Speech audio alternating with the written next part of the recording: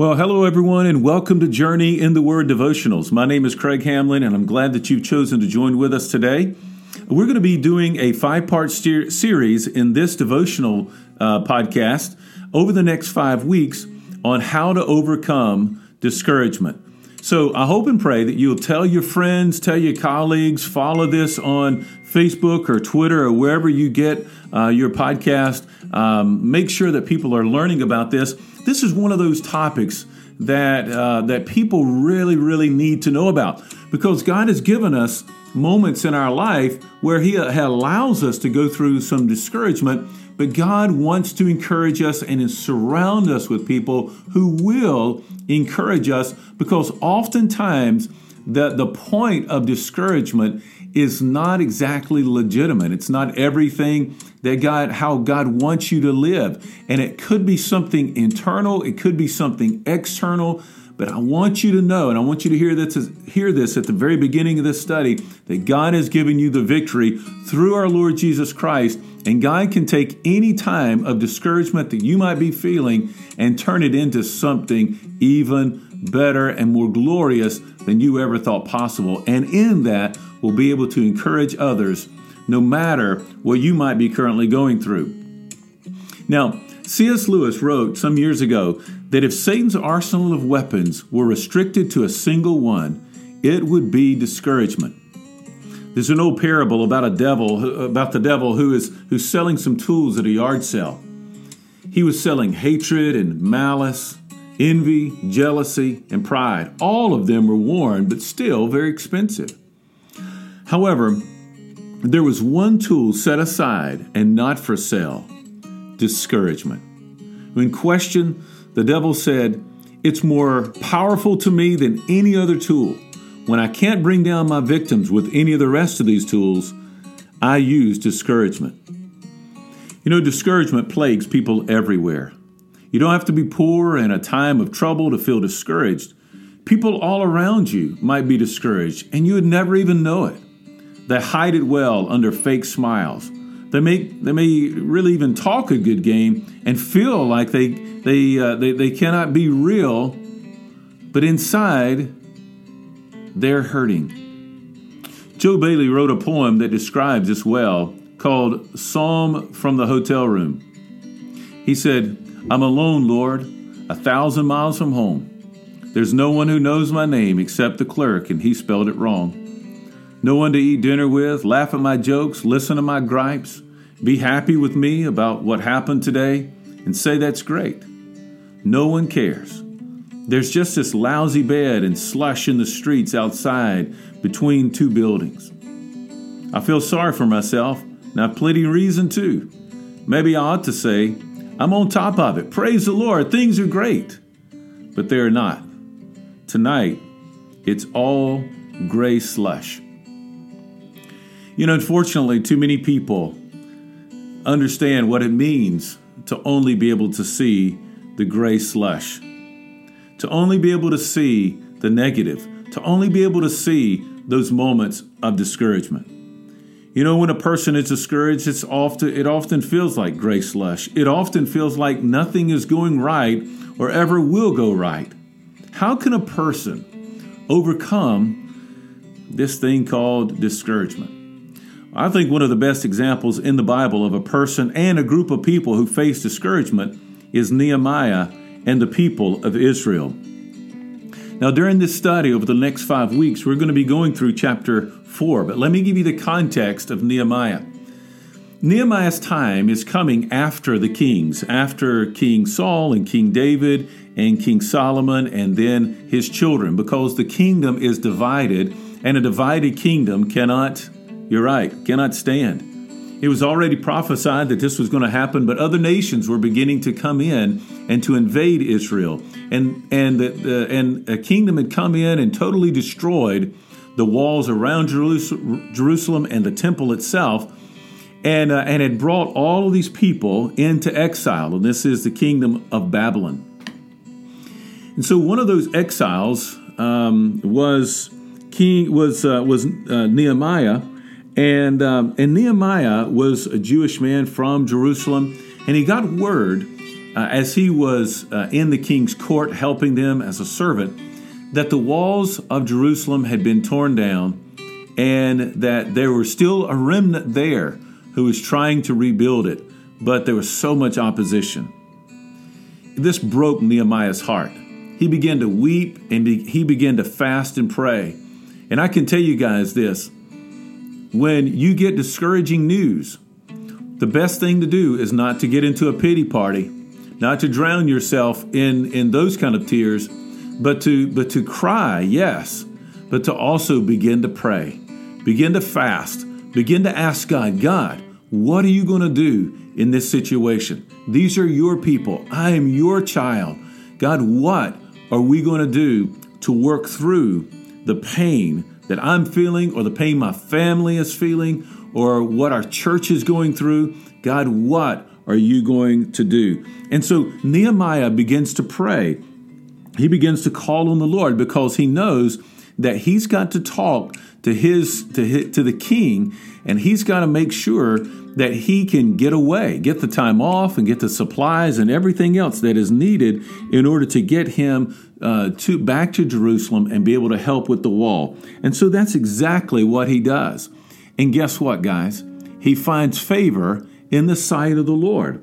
And so as you look at chapter 2 and chapter 3, he goes back to Jerusalem and he finds it just as they have said. The walls are down, the gates have been burned, all of those things.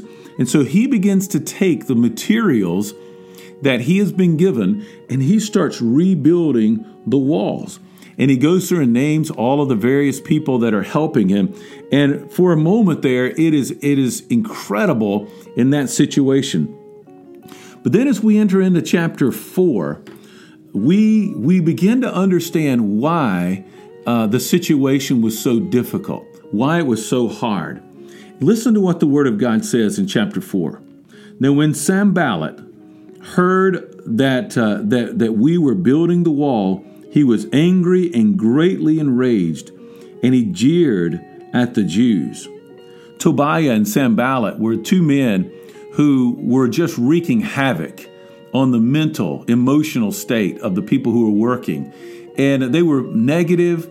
They were throwing out insults. They were gathering others to do the same. I don't know if you've ever had that kind of opposition or been discouraged by somebody who is just constantly negative around you, constantly talking about how bad everything is and how bad everybody is. And this is what Sanballat is doing. And he's basically making fun of what the Jews are trying to do in rebuilding the wall. And so he says, and he said in the presence of his brothers and of the army of Samaria, "What are these feeble Jews doing? Will they restore it for themselves? Will they sacrifice? Will they finish up in a day? Will they revive the stones out of the heaps of rubbish and burned ones at that?" Tobiah the Ammonite was beside him, and he said, "Yes, what are they building? If a fox goes up to it to break the walls down, it will fall." I mean, man, when you've got those kind of friends, and they weren't, you don't need any kind of enemies, do you? Tobiah and Sanballat were the typical naysayers when God has given you a dream, when God has given you a vision to go forward or to make this move on faith, to make this leap of faith. You're always going to have people who are going to try to discourage you. And the greatest discourager that you have is, yes, Satan, our enemy. So how do you defeat him? How did Nehemiah make it through this very difficult stretch in order to get the work done? Well, the first thing I want to mention to you today, and then we'll get to the other ones next time, is you've got to bring God in on the situation. If you'll notice in verse 4 and 5, Nehemiah responds to their persecution and their complaints. "Hear, O our God, for we are despised. Turn back their taunt on their own heads and give them up to be plundered in a land where they are captives. Do not cover their guilt, and let not their sin be blotted out from your sight, for they have provoked you to anger in the presence of the builders." I love what Nehemiah did there, or maybe I should say what Nehemiah did not do. Nehemiah didn't hear their accusations and hear and experience his persecution and lash out at Tobiah and Sanballat. He does the one thing that every follower of Jesus must do in the midst of discouragement and in the midst of opposition or personal attacks or whatever it may be. They go to God in prayer. Nehemiah does not pray this prayer from a heart of revenge or anger.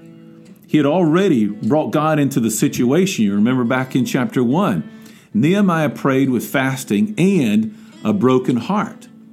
Nehemiah prays knowing that he's in a spiritual battle against a real enemy. Prayer is the greatest weapon we have against spiritual attacks.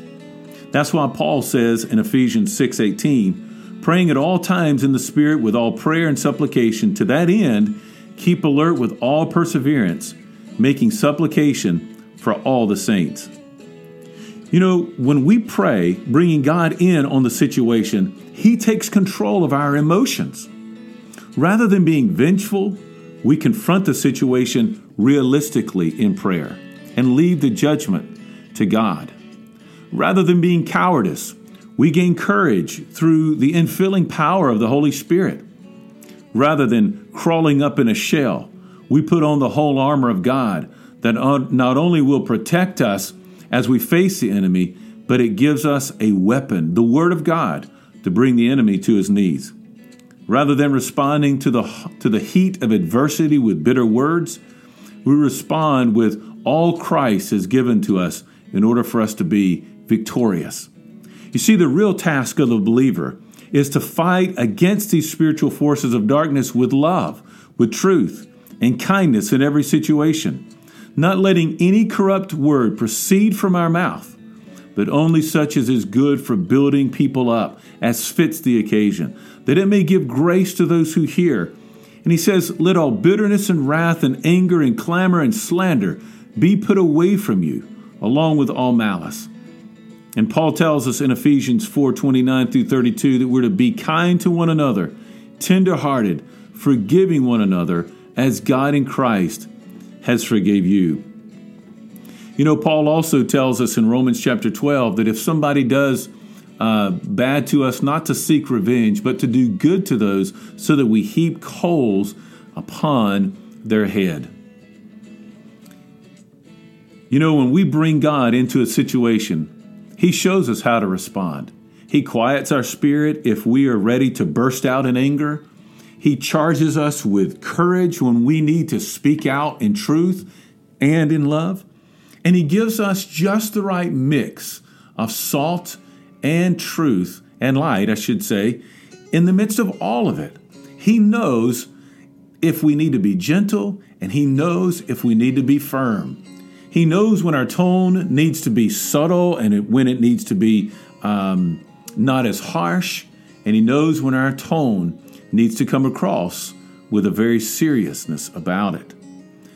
Bringing God in on a situation when you're discouraged gives you the right perspective, puts you in the right emotional state, and allows you to be able to see the situation around you through His eyes rather than your own feeble and limited perspective. Hey guys, tomorrow we're going to look at the second way to overcome discouragement.